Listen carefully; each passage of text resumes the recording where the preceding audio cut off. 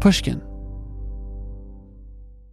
The most innovative companies are going further with T-Mobile for Business. The PGA of America is helping lower scores and elevate fan experiences with AI coaching tools and 5G connected cameras. AAA is getting more drivers back on the road fast with location telematics. And the Las Vegas Grand Prix is powering race day operations with 5G connectivity, giving fans an experience at the speed they deserve. This is accelerating innovation with T-Mobile for Business. Take your business further at T-Mobile.com/now. Did you know some travel credit cards offer 10 times points on your spending? Don't miss out on big rewards for your next trip. NerdWallet lets you compare smart travel credit cards side by side, curated by an expert team of finance nerds. What could future you do with better travel rewards? A free flight? A room upgrade?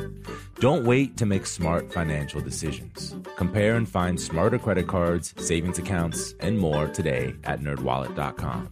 Reminder, credit is subject to lender approval and terms apply. NerdWallet, finance smarter. If your business needs a new application, then developers will have to write code, a lot of code. If an application needs to be modernized, then you'll need time, resources, and caffeine. If that sounds daunting, then you need Watson X Code Assistant, AI designed to multiply developer productivity so you can generate code quickly. Let's create a more modern foundation for business with Watson X Code Assistant. Learn more at ibm.com/code assistant. IBM. Let's create.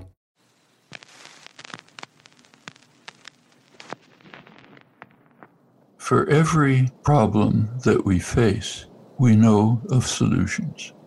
The question is, will enough people, young people, find the ability, the commitment, the dedication to implement the kinds of solutions that we know are possible? There's no way to predict. It's a matter of will and choice. It's a matter of action and not speculation. That was Noam Chomsky. I'm Sam Fragoso, and this is Talk Easy. Welcome to the show.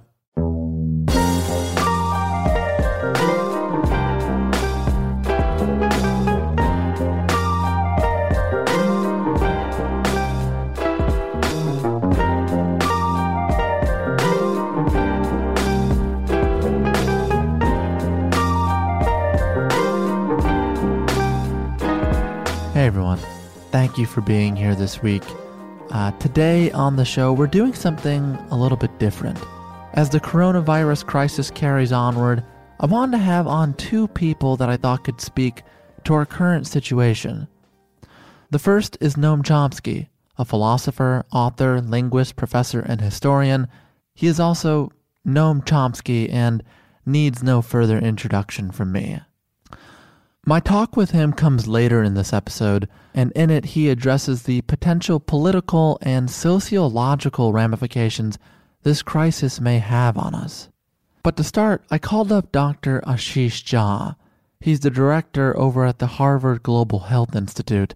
Some of you may remember Dr. Jha from an episode we aired just a month ago. Many more of you are probably familiar with Dr. Jha from your television sets, as he's been a recurring face on MSNBC, Fox, CNN, and PBS throughout this pandemic. This week, I asked him about the current climate within the medical industry and the stories he's hearing from the front lines inside the hospitals as resources run scarce. We also discuss a realistic roadmap to recovery to better understand when we may be able to return to something like normal life. Dr. Jha has a kind of even-keeled temperament about him that I have found very, very comforting in these trying times. I hope you may feel the same. So, why don't we try calling him up?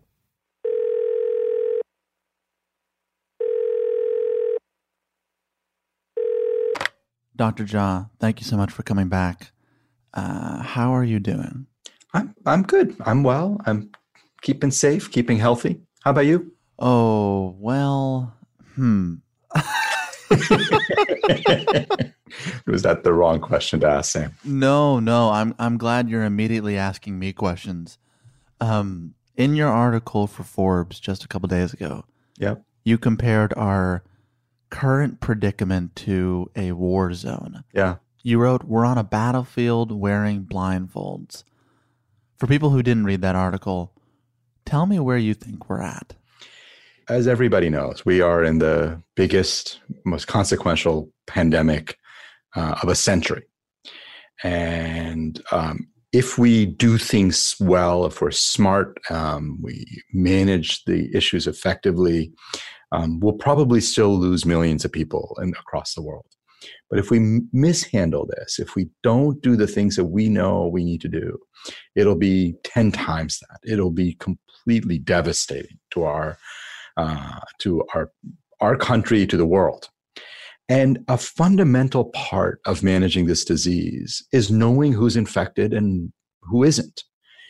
And that's how we make a game plan. That's how we decide where we're going to put our energy and efforts. It's by focusing on people who are infected, letting people who are not get back to their lives. We can't do any of that without testing people. And it's the sort of public health 101 that we have somehow not managed to get right so far. Mm-hmm. When you're talking to policymakers and folks in DC, what has that dialogue been like? People, I think, understand on some basic level that we need to have testing. But I think there have been a couple of stories that have settled in that are really problematic. One is people think, well, surely we've solved this by now. It is so basic, so 101.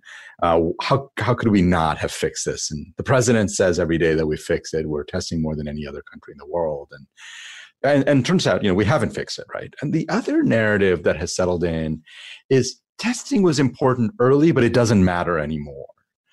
And that I find even more frustrating because, it mattered early. It mattered now. It will matter in 3 months. It is the single most important thing, the single most important tool we have. And it just stands to reason, right? If you want to figure out how to get humanity through this, you got to know who's infected. You got to know who do you focus on. And otherwise, we're going to be shut down the way we are. So these two narratives keep coming up. I keep battling them. People get it. And then a week later, people seem to have forgotten. Where has that second narrative come from? Some of it, I think, came from a good place in that at some point when we really just failed on testing and it became very clear that our country was going to get overwhelmed with infections and that hospitals were going to get overwhelmed and many, many people were going to die, that a lot of people said, okay, testing is important, but we got to focus on other things too. And we've got to focus on getting doctors and nurses their equipment. We got to focus on making sure hospitals are well stocked. All completely true. And we got to focus on social distancing. Also true.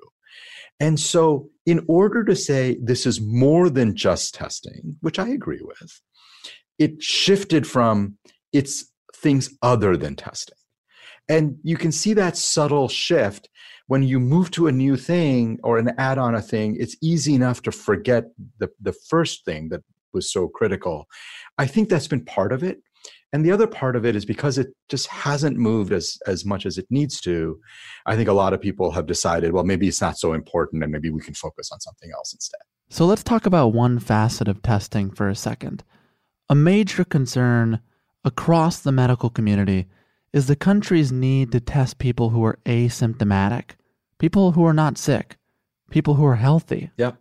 And these doctors say that until we do this, the data we have is unreliable. Yeah. Some doctors say we're reporting dangerous outputs, data that has very little foundation in reality. Can you walk me through this? Yeah. So the way to think about it is if you take 100 people who are infected, and this is based on the best evidence we have as of today. If you take 100 people who are infected, what we know is that probably about 15, 20 of them will end up getting really pretty sick enough to need hospital care. And some chunk of those people, maybe 4 or 5 out of that 100, end up needing ICU care, and 1 or 2 out of that 100 end up actually dying. But what about the other 80 who are not so sick as to need hospital care? Here, the data really is unclear. I think, and again, I hope you hear a little hesitation in my voice because we don't know. What we think is out of that 80, maybe 40 or 50 have symptoms. They have fever, they have a cough, they feel terrible. And they want to get tested, but they usually can't because we don't have enough testing capacity. And another 20 or 30 out of that 100, the rest of the folks, barely feel anything at all. They might feel completely well, or they might feel a little off, but nothing serious. And they are going around spreading the infection as much as anybody else is. And so we're not going to get our arms around this disease, and we're not going to bring any kind of control to the infection unless we can identify who those folks are and get them to not go out to restaurants and not go out to bars and stay at home. And it's fine when we're all shut down. That is okay. It's still not great. You still want to identify them. But the moment you open up, those asymptomatic people are going to be the neighbor in your office, the person in the cubicle next to you, the person sharing your lunch with you. And that's going to be a real problem. So we want to identify people who are sick. We still can't test them. We want to test them. But we want to test a whole bunch of other folks who are asymptomatic because we've got to know who's infected and who's not. And if you're infected, you can't be going out to restaurants and bars, not until you're better. Well, on the subject of endangering yourself and potentially others, there was this report given by a nurse in New Orleans. I don't know if you saw it, but she said the following to the New York Times. As healthcare workers, we're all the biggest carriers. We're infecting people. The people that are taking care of you are just as infected. When it comes to doctors and nurses themselves, she said there's a strong culture of not testing. There's a fear that tests may run out and a concern of steep hospital bills. When pressed by the New York Times on why these healthcare workers wouldn't just get tested or stay home, she said, I don't know. We needed people, and we needed people to be working even if you're afraid that you might be sick. It's a culture where one doctor says to another, oh, are you sick?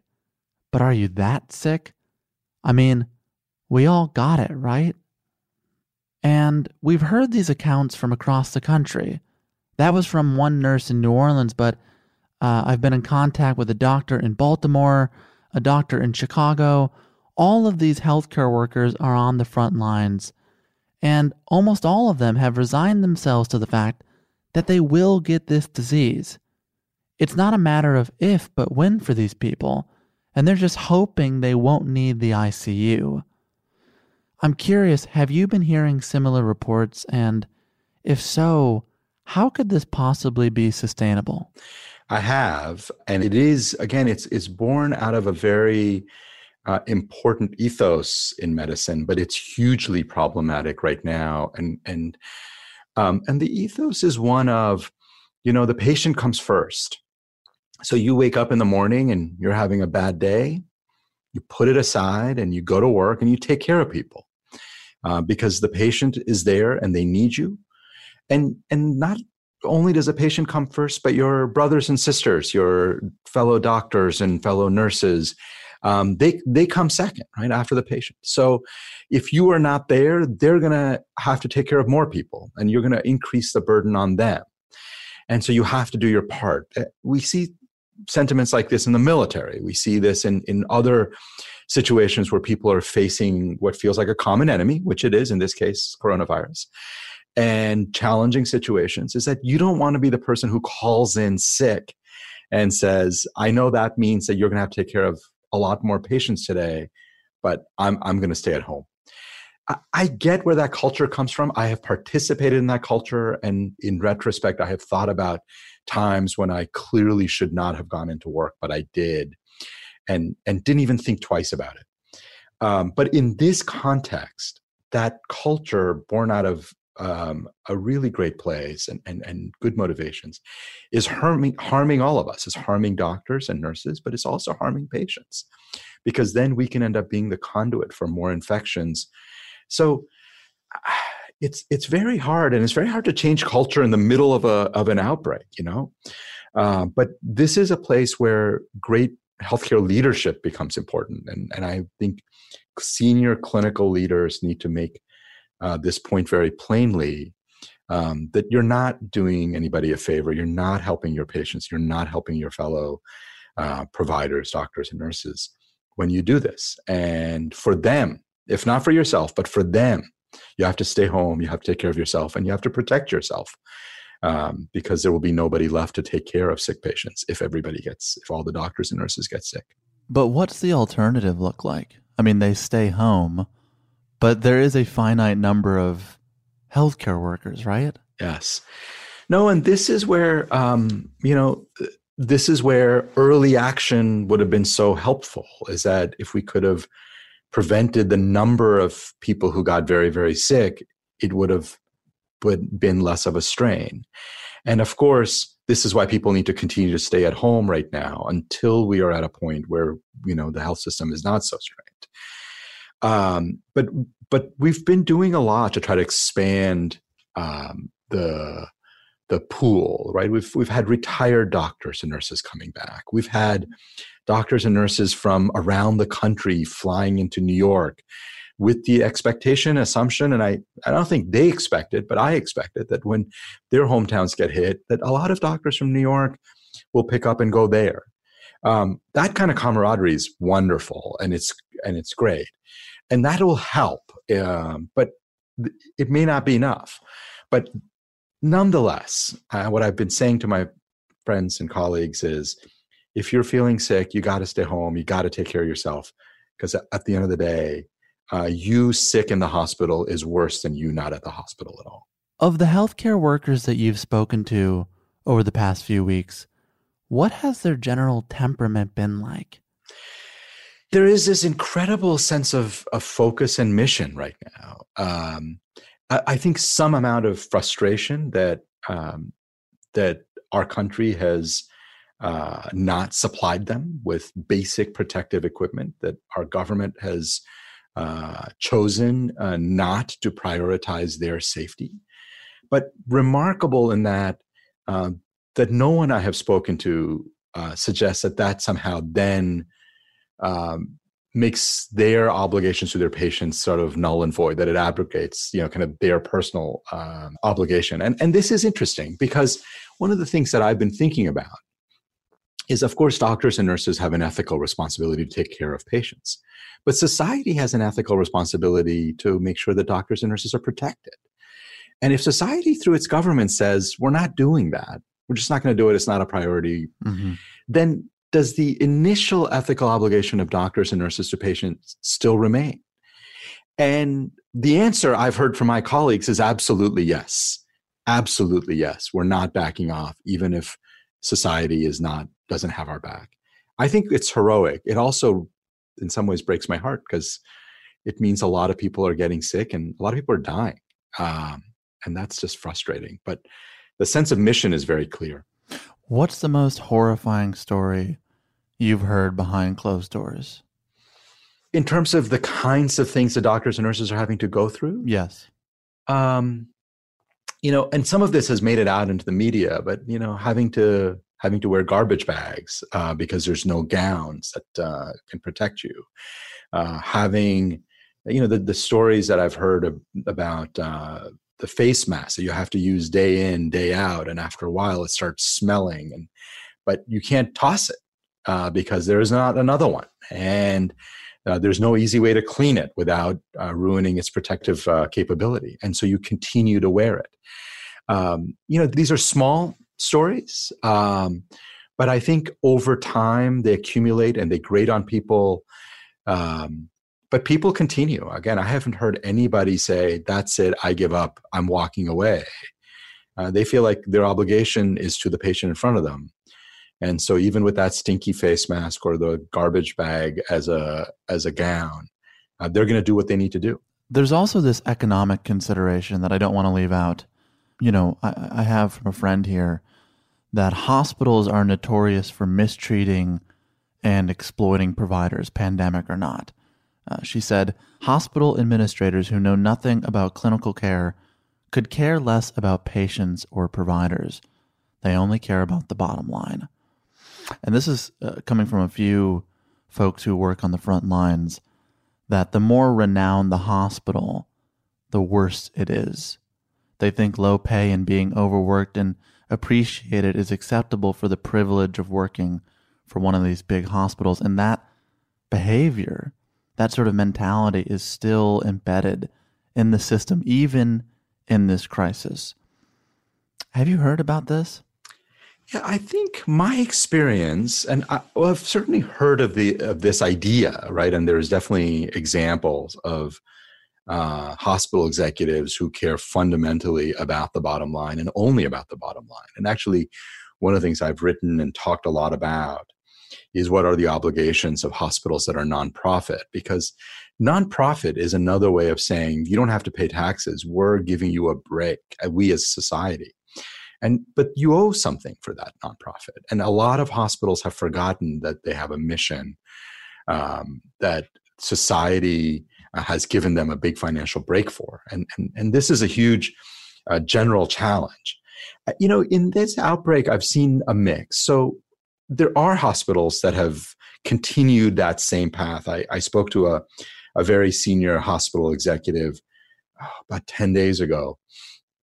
And we were talking about hospital capacity. And he said, I don't plan to cancel any elective surgeries. They are my most lucrative procedures.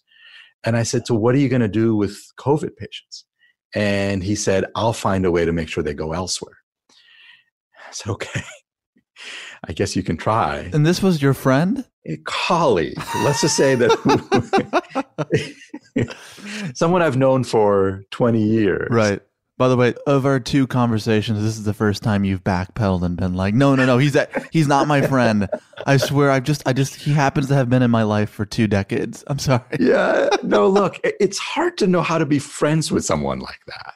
You can appreciate them. He's a smart guy. He is very effective at his job, but there is a disconnect on values that really does make it hard for me to feel like we're friends. I'd have a cup of coffee with him, but I don't know that anyway, it doesn't matter. But he represents a slice, a chunk of hospitals, a chunk of organizations that I think are doing that. But I also have colleagues and now people I'd call friends who, senior hospital leaders who said, for the next 3 months, I'm not going to take a salary, or I'm going to cut my salary in half. And I'm just going to take those dollars and donate it to frontline providers so they get a little extra.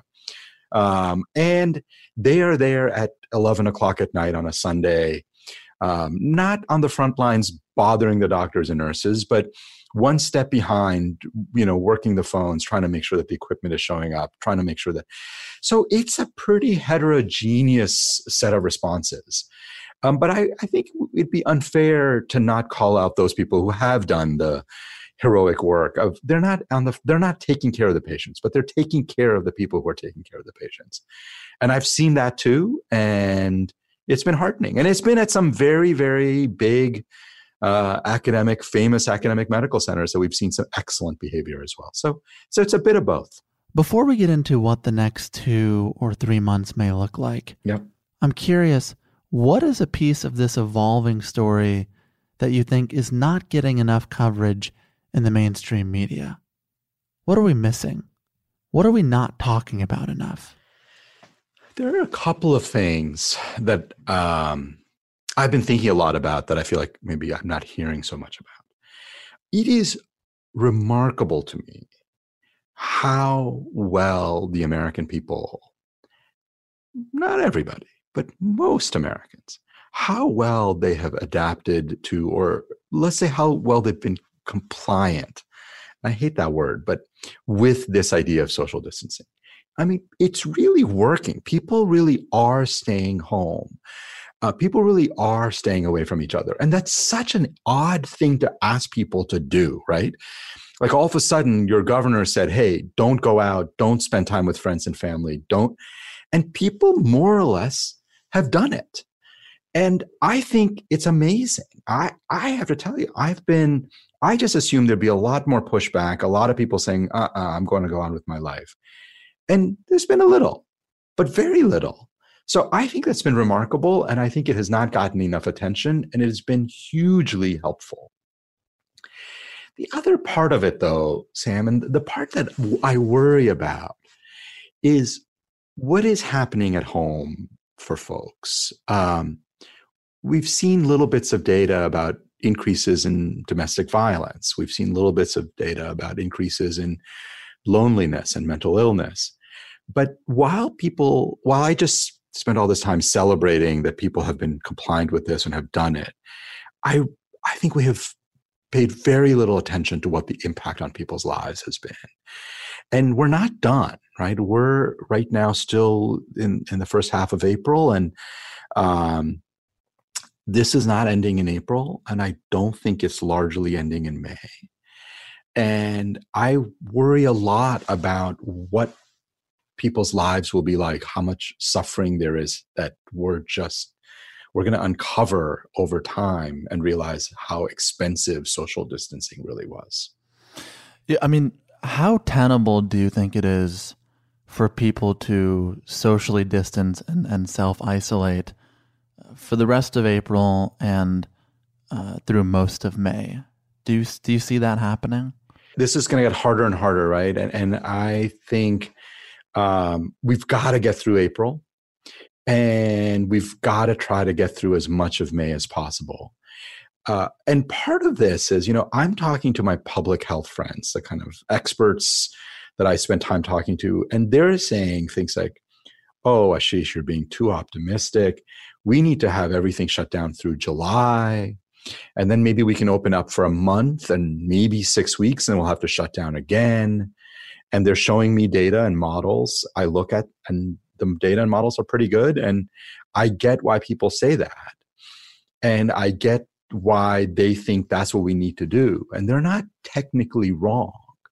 But my take is that is untenable. I can't imagine saying to Americans, basically through July. I just don't think it'll work. I don't think people will do it. I don't think people can. And so on one hand, I'm fighting that battle of trying to convince my public health friends that we got to open up much sooner. And then, of course, on the other hand, I'm hearing from everybody else that I just can't keep going. So, this really gets us to where we need to go in the future. I think we've got to hold on as long as we can. And I hope and pray that we can hold on through a good chunk of May. And then we've got to open up slowly. And we've got to open up deliberately, and we've got to open up in a data-driven way. And this is why I keep emphasizing testing, because testing gives us data. And at that point, we've got to let people get as much of their lives back as we can tolerate. Mm-hmm. And we have to understand that the moment we let up, the virus will start circulating more robustly, more vigorously. And the longer we are open, the more the virus will spread in our communities. So there's no question that it will increase. And this is why a lot of people think, well, we'll just have to shut down again. I think that a very vigorous testing, tracing, isolation strategy can allow us to stay open. We won't go back to life as usual, but I think so many of the things that we're all missing and craving in our lives, just basic social interactions outside of the maybe 2-3 people we live with, I think we'll start being able to get that back.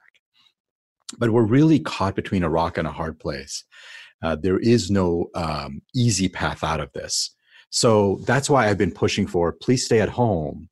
But as soon as we can, let's start relaxing at least some of these restrictions so people can start getting back to work, and maybe kids can start going back to school.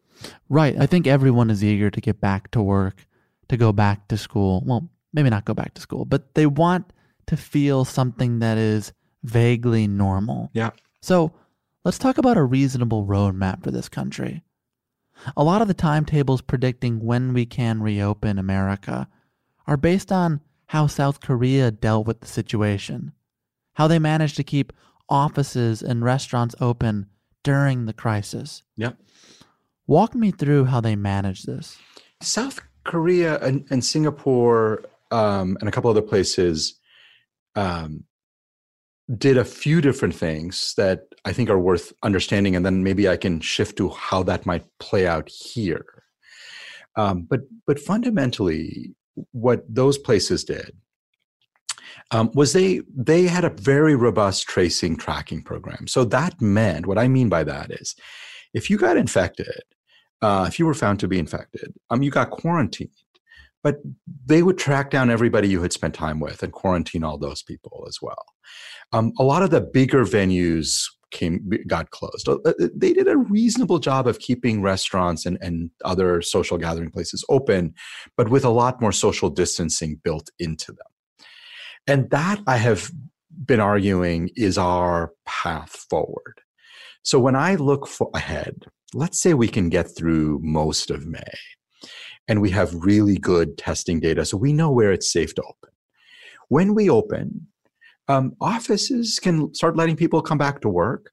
But if it's a super crowded office, maybe it's only half the people come back on Mondays and Wednesdays, and the other half people come back on Tuesdays and Thursdays, or some sort of a halfway opening.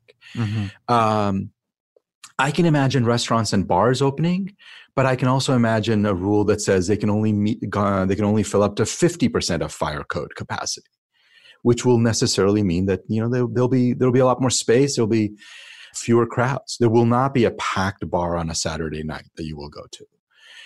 I don't see any possibilities of a baseball game where 30,000 fans are packed into a stadium, because you do one of those and a few of the folks there are infected and a couple of them are super spreaders, and you will fuel an outbreak that will shut the whole city down for 4 weeks. And cities will decide that a single baseball game isn't worth shutting the whole place down for 4 weeks. So those are the kinds of changes that I think are going to be necessary. And coupled with, and here's where it starts getting tricky. So coupled with this very vigorous tracing program that, as I said, South Korea and Singapore did, where we're going to have to decide how much civil liberties we're willing to give up. So we may have an app on our phone, and this may very well come to be, that is put in there by your carrier. And when you test positive, it will send an alert to everybody you've been within 6 feet of in the last 5 days. And it won't say, hey, Ashish is positive, but it'll say someone you were in close contact with was positive in the last, someone you've been in contact with in the last 5 days. And then all those people need to go get tested. And anybody who's positive then needs to get quarantined. And that cycle begins again for them. And this is the kind of vigorous program we're going to need to have if we're going to have a shot at staying open. Now, people are going to be like, I'm not super comfortable with that. And I understand. And my response is, how comfortable are you shutting down for several months again? Because those are going to be our choices. And the choice of life goes back to normal, I can do what I want, that's going to be not with us until this pandemic comes to an end. And under the best of circumstances, the pandemic comes to an end in 12 to 18 months from now. I listen to the president. He says, we want to open up. It will be great. Life will be back to normal. And we want to open up May 1st. And I play out that scenario in my head. And I say, okay, let's do what the president is suggesting. What happens? What happens is that we open up May 1st. The first couple of weeks will be great. And everybody will feel like, oh, thank God, we're over this thing. And by late May, the rates of infections will start getting very, very high across all of America. And by early June, the hospitals will be filled up again, and people will be dying at alarmingly high numbers, and we will shut down. And when we shut down, we'll have to be shut down for 3 months. And so we'll be shut down through the summer into early fall. And there are public health people who think this is going to be our cycle. We're going to open, shut, and we're going to potentially spend 50 to 70% of our time shut. I lay that out for folks and I say, that's the most likely scenario. And the question is, what are you willing to do for an alternative scenario? How much are you willing to sacrifice? And I find that most people find the scenario I've laid out of open, shut, to be intolerable. The idea that we'd open for 4 or 6 weeks and then shut for 3 months just feels intolerable. And I think it is intolerable. I think the economic effects, I think the social impacts of that will just be awful. And so then the alternative is, okay, I'm willing to make some sacrifices. If I'm infected, I'm willing to go be quarantined for 2 weeks. Because I don't have there's no third alternative that says you just get to have your life back and everything will be fine. Not that I know of. And so trying to help people understand that our choices are limited. But if we all collectively agree on that kind of middle path of testing, isolation, quarantine, tracing, we can get enough of our lives back that, Sam, you and I have never met each other, but we could get together for a drink and talk, and that would be lovely. But we can only do that if we're willing to go through that middle path. I can't wait to get a drink with you in 2023. It's going to be so wonderful. 2020, Sam, we're going to do it this year. Oh my God, that would be great.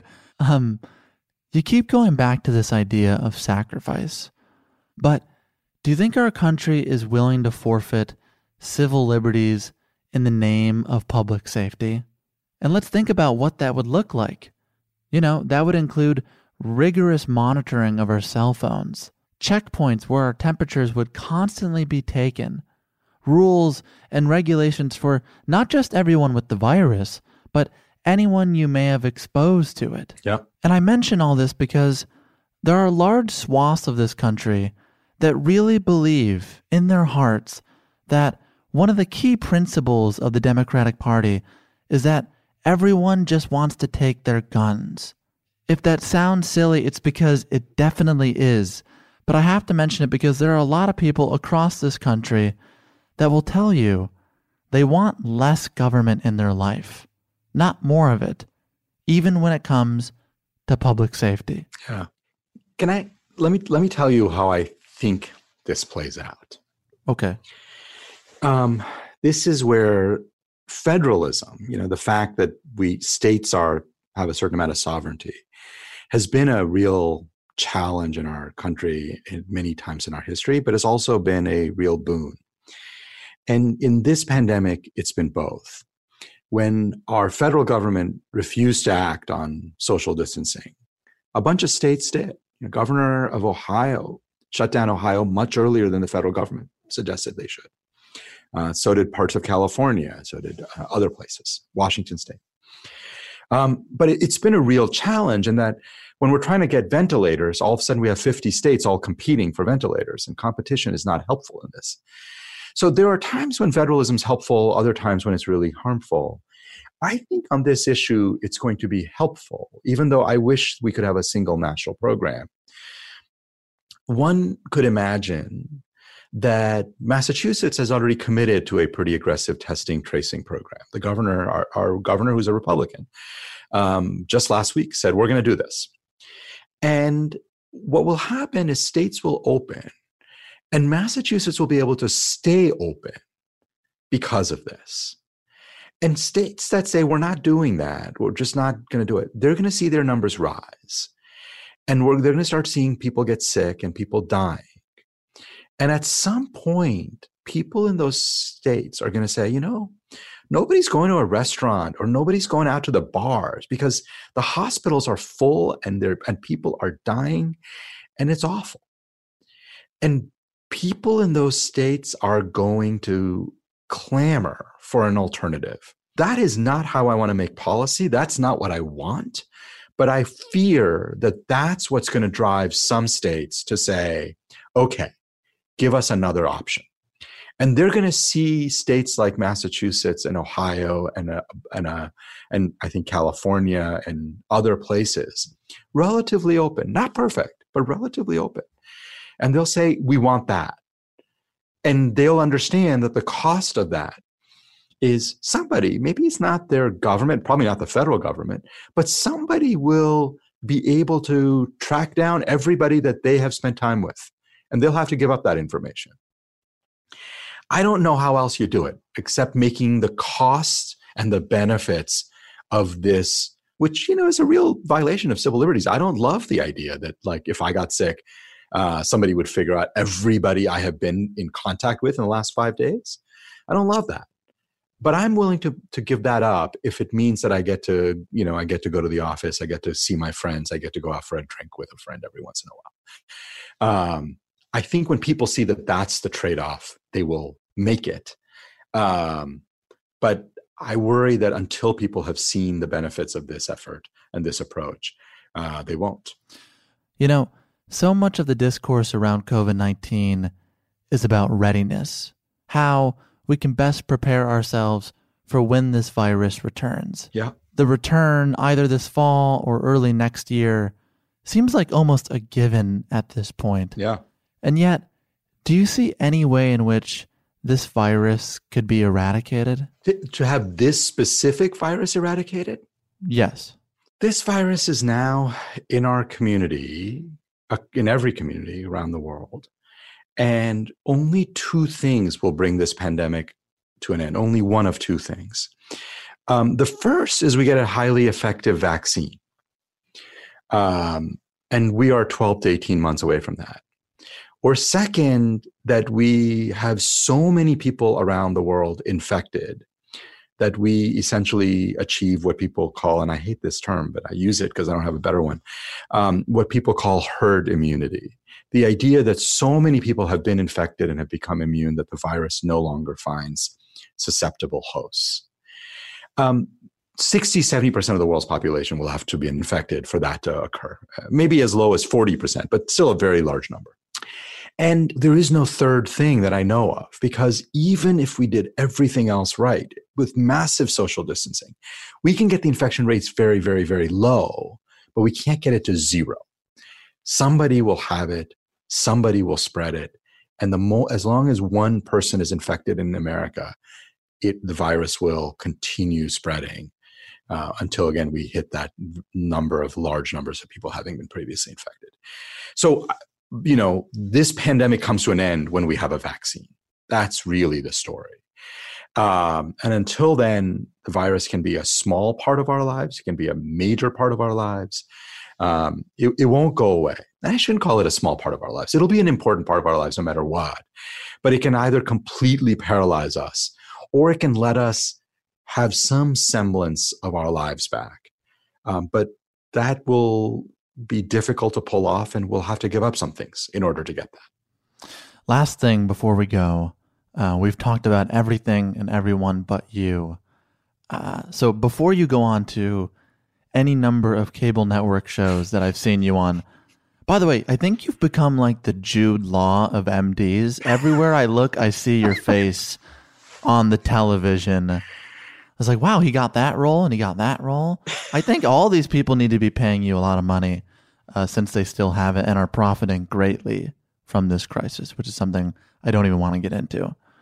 But really, how are you and your family faring right now? How are you keeping it together? Well, thank you for asking. I have not in this outbreak been on the front lines with my fellow physicians and nurses and others.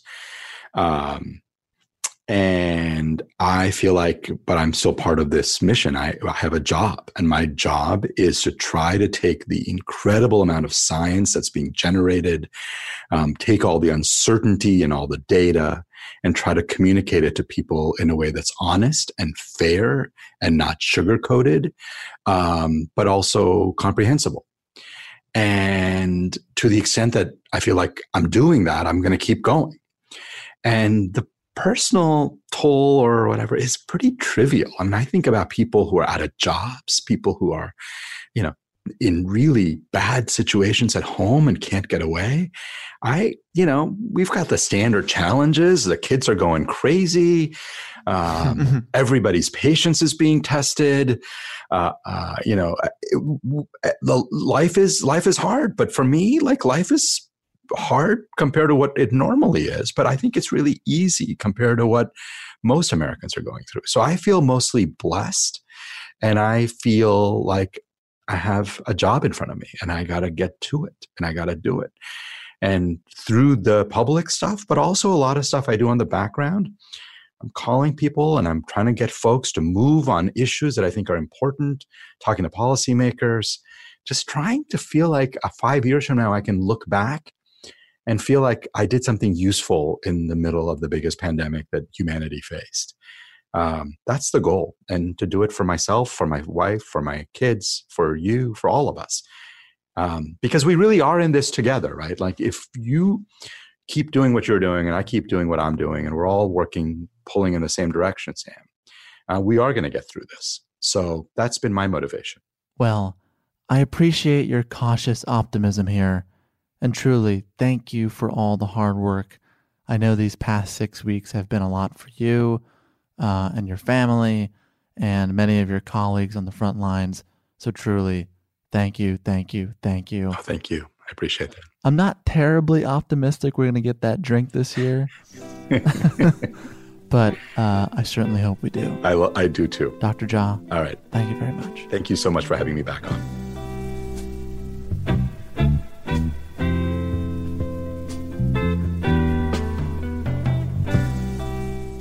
That was Dr. Ashish Jha. He's the director of the Harvard Global Health Institute in Cambridge, Massachusetts. To learn more about Dr. Jha, you can visit our site at www.talkeasypod.com. Before we get into Noam, I wanted to take this time to thank a few people who recently made donations to the program. Sherelle Jellin, Ulrich Hammer, Linda Butler, and Sunrise Ayers. And yes, in case you were wondering, none of those people are made up. They all just have incredible names. If you'd like to make a contribution, be sure to visit our site at www.talkeasypod.com/donate. I know these are difficult times for everyone right now, especially financially, so we really appreciate any support you can offer us. That said, if you can't make a financial contribution, I still believe the most helpful thing you can do for us is to share this show online, on Twitter, Facebook, Instagram, with a friend, a family member, anyone. God knows we all have way too much time on our hands than ever before. Maybe they like our episodes with Gloria Steinem, Beto O'Rourke, Laura Dern, Werner Herzog, Errol Morris, Juliette Lewis, Edward Norton, Malcolm Gladwell, Naomi Klein, Alan Alda, Rob Reiner. I'm going to stop. I'm sorry. It's a lot of people. You get the point. It's 160 plus episodes, and I cannot tell you how appreciative everyone on the Talk Easy team is when we see someone sharing this podcast online. We're an independently operated show, and it truly means the world to us when we see people care about the hard work that we put into this thing week after week. With that said, let's get into the next conversation. Noam and I first spoke back in 2016, 2 weeks after President Trump was elected. In that interview, which you can find in our show notes, he offered some grim prognostications that have, unfortunately, come to pass since then. I'll admit, this conversation is a little shorter than our normal episodes. I'd like to say that was planned, but we had some technical difficulties. It turns out sending a microphone to someone in another state is not so easy right now. Nevertheless, it was an honor to sit with Noam once again. We'll be having him back on this summer for those who want to hear more from him. I know I do. So, without further ado, here is Noam Chomsky.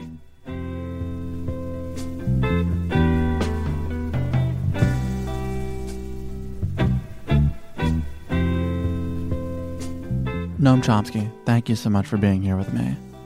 How are you doing? Doing fine. Are you fatigued by the technical challenges? Oh, yeah. I have to go back to MIT and get a PhD in computer science. I wanted to start, in the aftermath of 9/11, you were called on by innumerable publications and TV networks to speak on the attack, to provide an academic and historic context to what was happening. We're now in this similar, if more grave, moment with the coronavirus. Have you tried to make sense of where we're at in this country? The United States is way behind other countries in dealing with it. The countries in the perimeter of China have done quite well. Taiwan, South Korea, Singapore, Hong Kong. And New Zealand apparently has almost completely conquered the virus. It seems to be stopped essentially.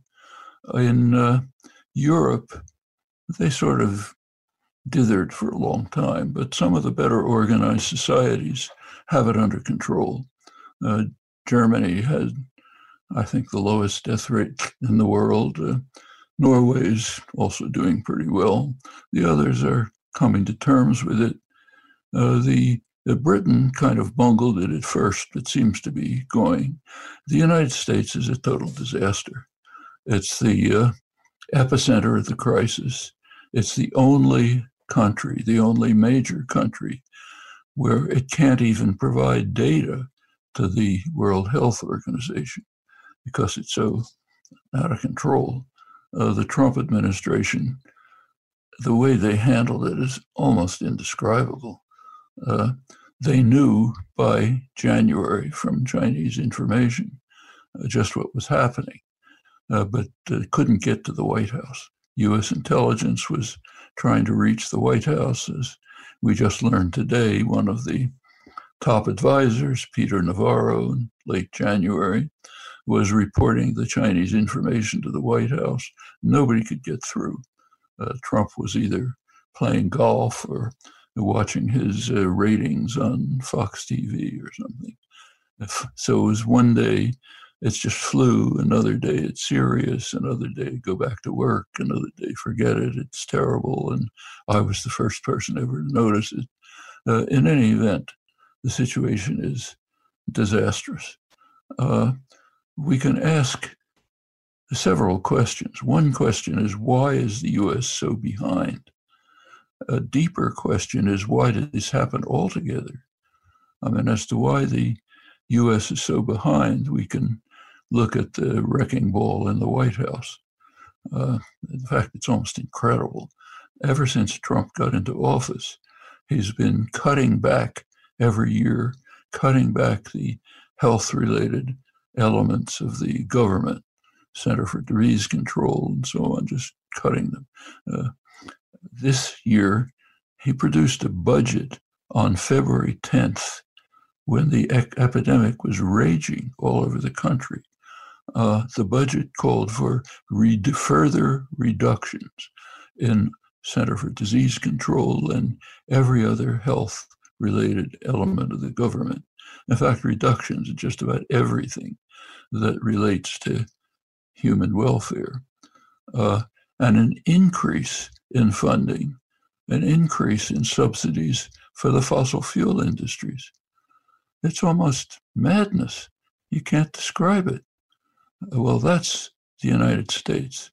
It's, if you'll pardon the expression, Trump is busy turning it into what he called a shithole country. That's the United States. What about the deeper question of why this happened altogether? Here we get to real issues, which have to be dealt with if we don't want another pandemic to recur, which is very likely. Predictions are they will keep recurring. Each will be worse than the last. The last major one, there were others, was the SARS coronavirus, 2003. At that point, scientists knew with high confidence that this is going to recur. And take a look at what happened. The virus was identified, the genome was sequenced, people started working on vaccines. The vaccines were developed, but they were never pushed through the testing phase. Then, in a sane society, the entities that are concerned with health would have started working to prepare for the next pandemic so they'd be ready for it and it could abort it before it starts. Well, who are they? First of all, they're drug companies. Drug companies follow capitalist logic. They look at market signals, and the market signals say there's no profit in trying to fend off a major catastrophe. The profit lies in doing things that'll sell today. Okay, so that's what they did. Well, so far that's just ordinary capitalist logic, suicidal but ordinary. Then comes another hammer blow, the neoliberal version of savage capitalism, which begins with Reagan, really. You may recall that one of Reagan's first pronouncements was, government is the problem, not the solution. So, and again, in a sane world, when the drug companies fail because they observe capitalist logic, the government would move in. Just the way the government basically produced the Salk vaccine, which was offered free and which ended the plague of polio. But that was then, when we were still under the basically New Deal system of regimented capitalism. Now we're in the regime since Reagan of unrestricted capitalism, let it go wild. So the government couldn't intervene to deal with the market collapse. And it's very interesting to see how it happened in detail. President Obama, his administration recognized that there is a problem. And it turns out, if you take a look at the hospitals today, the real bottleneck, the thing that's causing the major crises, is the lack of ventilators. Well, that was forecast. So Obama did contract with a small company that was producing high quality, low cost ventilators. Well, it was bought up by a larger company, Covidien, and they shelved the project, presumably because it was competing with their expensive ventilators. They didn't want to cut that back. A little later, they turned to the government and they said they wanted to cancel the contract because the project of low-cost, high-quality ventilators wasn't profitable enough. Okay, that's capitalist logic again. It was well known that a crisis was on the way. All through Trump's term, it was well known, and he kept every year cutting back, defunding the health-related institutions and cutting back the surveillance of them and so on. But it was still well known. As late as October, there was a high-level simulation of a pandemic crisis showing how severe it was. In December, on December 31st, China reported to the World Health Organization that they were finding pneumonia-like symptoms of unknown etiology. A week later, Chinese scientists figured out what it was. They informed the World Health Organization that it was another coronavirus. They identified the genome, sequenced it, provided the information to the world. At that point, it was public knowledge.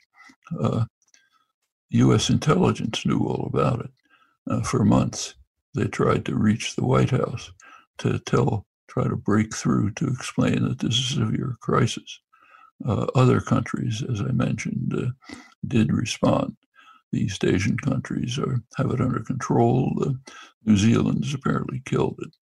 If we want to prevent a recurrence of this, we've got to go back to the root, not the idiosyncrasies of the United States, but the root of it, which is in market failures that are bound to recur, and the neoliberal hammer blow that says the government can't intervene. And I should make it clear that that mantra of that government is the problem, that only holds when the fate of the population is at stake. If corporations are in trouble, then government is the solution. That's the world we're living in. And if we don't do something about it, it's going to recur worse. And remember that right in the background is a growing crisis that puts all of this into the shadow. We will recover from the coronavirus at great cost in the United States, at much greater cost than is necessary because of the, I don't know what to call it, the farce in the White House. Mm-hmm. But we will recover. There's something else from which we won't recover. While we're all talking about this, the Arctic ice sheets are melting, leading to a feedback effect. As the ice sheets melt, first of all, they raise the sea level, but beyond that, they reduce the reflective capacity of ice and are replaced by dark water, which means that instead of reflecting the sun's rays, we now absorb them. So the feedback loop goes into operation and it accelerates global warming, which is an existential crisis and one that Trump is dedicated to accelerating. We know the details. And this is indescribable. There has never been a crime like this in human history. Literally, the U.S. is leading the way to trying to destroy the prospects for organized life on Earth. And it's not that they don't know it.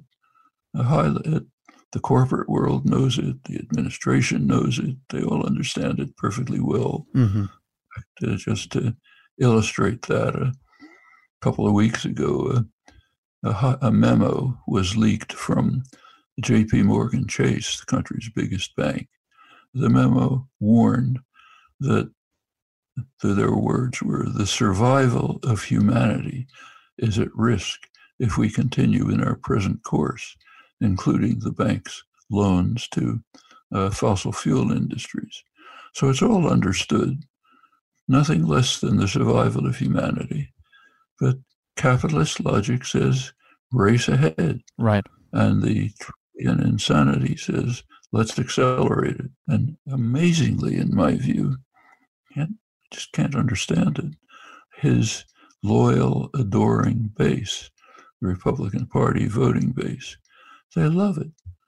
The more he destroys things, the more he destroys the country, the more he harms them, the greater the applause. Maybe somebody can explain that. You know, this capitalist system you're describing, I think the virus has exposed these glaring issues we have with economic inequality in this country. And this is not a new issue, right? You know, in writing the Constitution, James Madison's chief concern was to protect the minority of the opulent against the majority. He knew that if the poor could vote freely, that they would get together and take the property of the rich. The Constitution, in many ways, was set up to prevent democracy. But the issue totally predates this country. If we go back to Aristotle, and I know you've talked about this, he believed in a welfare state, that Athens could then reduce inequality. So I'm curious, where do you see America heading on this issue once we're on the other side of the crisis? Well, that's up to us. It's up to people like you. There is planning going on right now about the post-crisis world. The corporate sector is working hard to try to ensure that the post-crisis world will still be in their hands, that they'll be the masters. And if they're not countered and overwhelmed by popular forces, they'll win. And we'll move on to suicidal policies and face the consequences. And maybe some people survive living in high mountains and isolated valleys, but we're leading to a crisis of a kind that is almost unimaginable. I mean, bear in mind that we're now approaching the global temperatures of over 100,000 years ago, when the sea level was about 25 feet higher than it is today. We're moving toward that crisis rapidly. There have been other severe crises in we're now not talking about human history, geological history. We're getting near that. 65 million years ago, an asteroid hit the Earth. It caused a huge environmental crisis. It wiped out, I think, about 75% of species, ended the age of the dinosaurs. Gradually, life recovered, finally led to us. That's what we're now doing to the earth. We're killing species at a massive rate already. We're soon going to doom human society and millions of other species.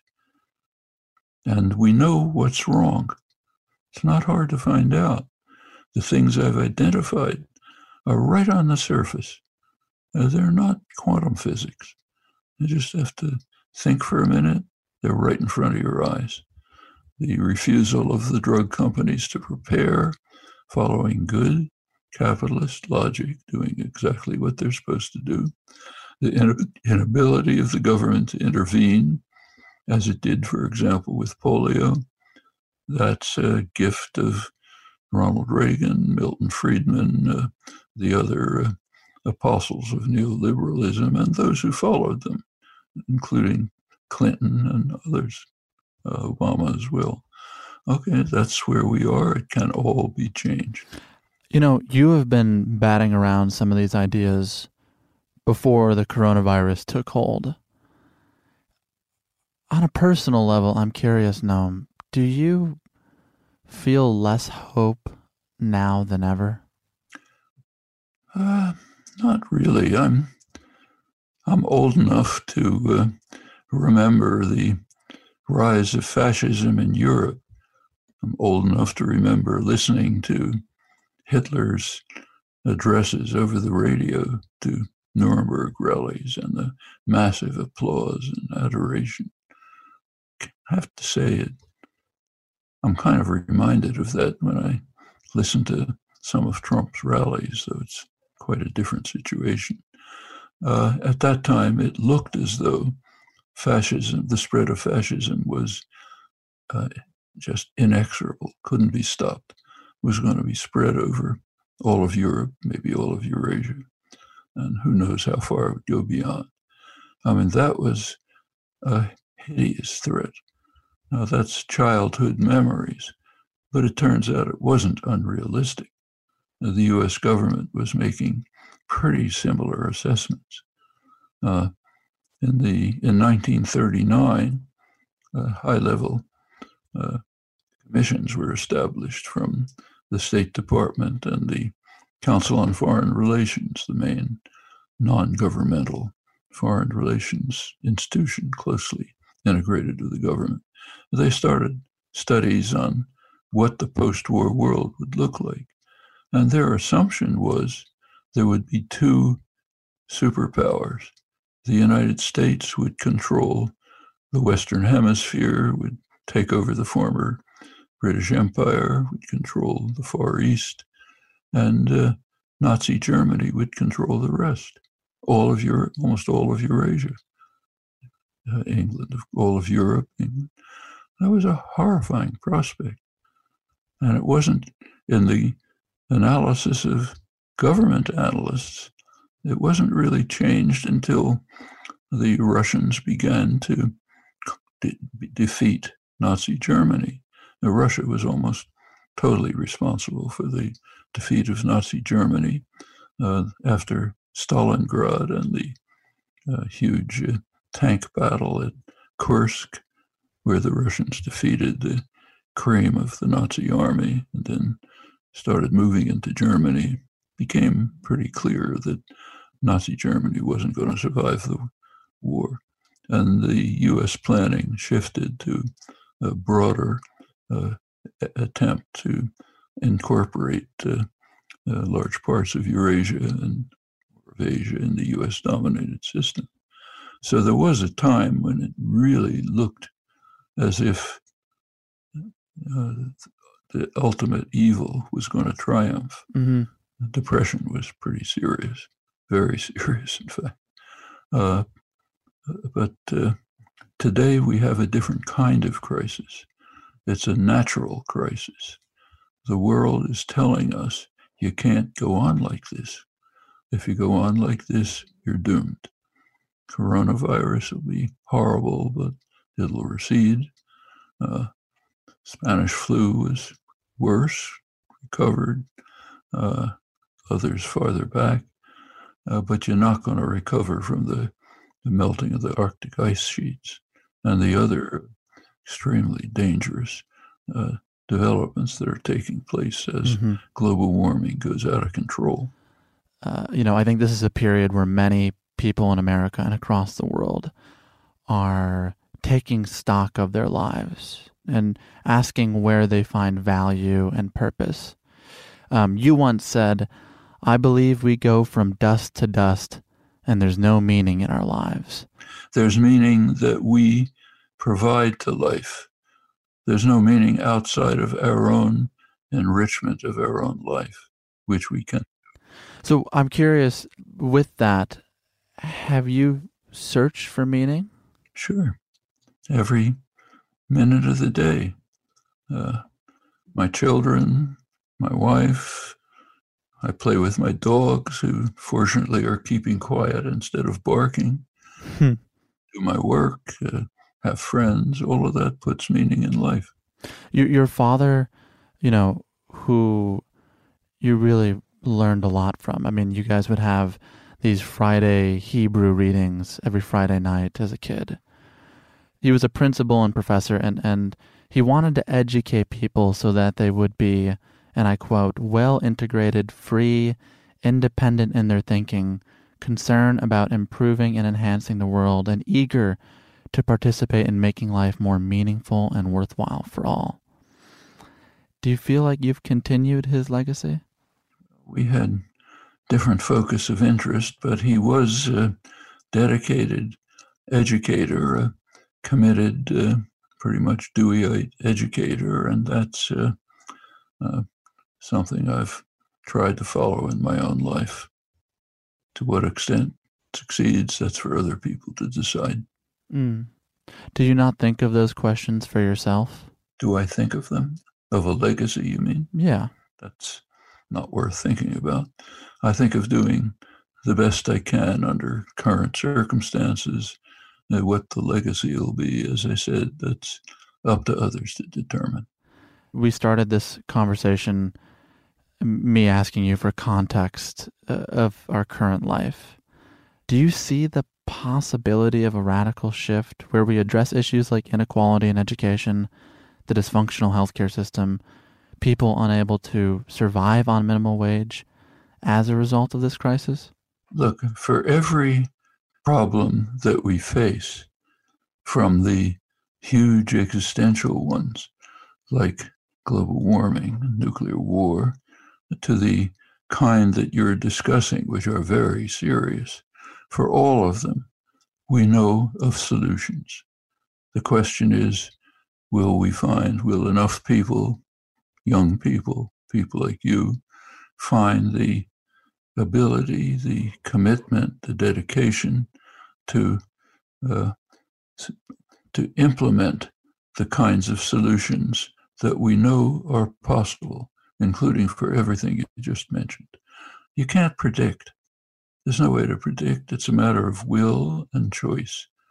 And for those topics, there's no predictions.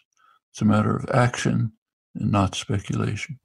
Walter Lippmann wrote, "The public must be put in its place so that it may exercise its own powers, but no less and perhaps even more so that each of us may live free of the trampling and the roar of a bewildered herd." And that thinking ties into what I said earlier about James Madison, and even what Lewis Powell would say in his memorandum from 1971. It's people as spectators of actions, not participants.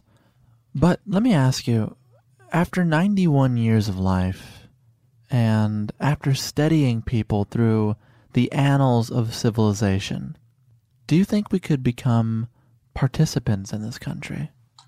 I think it's not only possible, but there are very encouraging signs of it all around us. So let's take one example. Take the case of the Green New Deal. Some form of Green New Deal is essential for survival. You go back a couple of years, it was either not talked about at all or was just an object of ridicule. Now it's right on the legislative agenda. Maybe something will be done about it.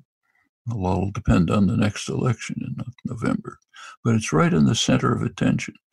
And how did that happen? It wasn't a miracle. A group of young people, Sunrise Movement, took the lead from a large popular movement and began to take serious steps towards it, leading to sitting in congressional offices where they were supported by Alexandria Ocasio-Cortez, other young legislators who had come in the wave of the activism that Bernie Sanders stimulated and inspired. Okay? They awakened some attention. By now, Ocasio-Cortez and Ed Markey from Massachusetts, senator, joined in proposing legislation. It's now debated, can be improved, fixed, modified, and it can become the law of the land and offer us a path to the survival of humanity, to go back to the J.P. Morgan Chase memo. That's of significance and importance, and it tells us that popular action can do things.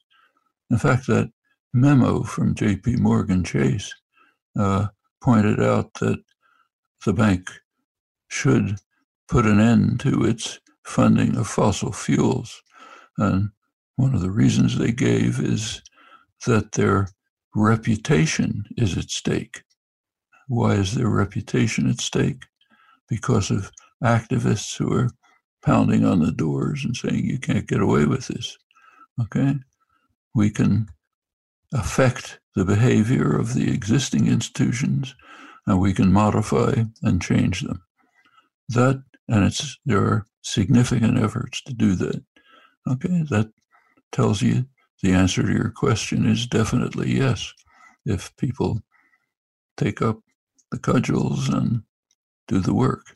Your friend Howard Zinn once said that what matters is the countless small deeds of unknown people that lay the basis for the significant events that enter history. One of my favorite statements of his, I always quote it. He was a wonderful person. What do you make of that statement in this moment? It's absolutely correct. Can you tell me the names of the members of the Sunrise Movement who sat in Pelosi's office? Can you tell me the names of the young people who participated globally in the October global strike? And these are the people who changed the world. Those are the heroes of history. We don't know their names. So yes, Zinn's comment was accurate, significant, and it's a kind of a guideline, a light that should shine in front of us as we follow the meaning and significance of that comment. Well, I'd like to say I'm certainly glad to know your name, and I thank you for all the work that you have done over the years and always for being so generous with your time. Thank you very much, and good luck. Thank you, Noam Chomsky.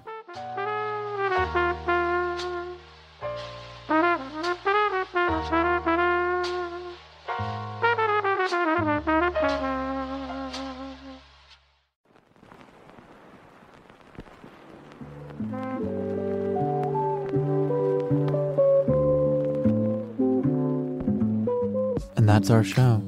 Special thanks this week to the team at the Harvard Global Health Institute in Cambridge, Massachusetts. If you'd like to learn more about Noam Chomsky and Dr. Ashish Jha, be sure to visit our site at www.talkeasypod.com. You can also listen to our show on Spotify, Apple Podcasts, Google Podcasts, and Stitcher. If you'd like to be added to our email list, you can drop us a line at talkeasypod@gmail.com. To keep up with all that we're doing here on the show, be sure to follow us on Twitter, Facebook, and Instagram at TalkEasyPod. And as always, this show is made possible each week by our incredible team. Our executive producer is Janixa Bravo. Our associate producer is Nikki Spina. Illustrations by Krishna Shenoy. Graphics by Ian Jones. Music by Dylan Peck and Jin Sang. Our editors are Andre Lin and Kat Owen. Our engineer is Tim Moore. And finally, the show is produced by Caroline Reebok. I'm Sam Fragoso. Thank you for listening to Talk Easy. I'll see you back here next Sunday with W. Kamau Bell. Until then, have a safe week, everyone.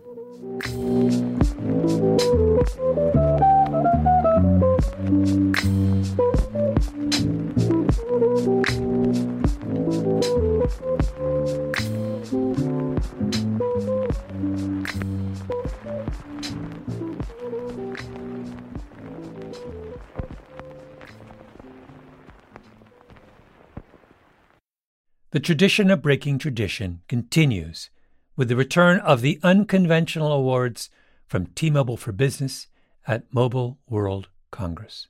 This is an event that celebrates innovators whose bold actions took their industries to new places. If that sounds like you and you're a T-Mobile for Business customer, enter today. If you win, you'll be publicly honored amongst some of the most influential leaders in industry. And me, I'll be there too. Enter now at tmobile.com/unconventional awards. See you there. Are you still searching for your perfect place to call home? Well, now is the time to buy at Fisher Homes. If you're looking to move in before the end of 2024, May could be your last opportunity to start building your dream home and close before the year's end. If you're hoping to move in even sooner, Fisher Homes also has homes that are move-in ready and waiting for you, where you can start enjoying the benefits of homeownership even faster. Schedule your personal tour with a new home advisor today at FisherHomes.com and make this spring the season you find your perfect home sweet home. Open a limited-time 11-month certificate at Kemba Financial Credit Union. At 5.25% APY, it's more than triple the national average, plus it's a safe and secure way to grow your money. Visit your local branch or kemba.org/CD for details. Offer expires May 31st, 2024. APY equals annual percentage yield. Restrictions apply. $500 minimum and $250,000 maximum deposit. Advantage status required. Comparison based on bank rate average. Federally insured by NCUA.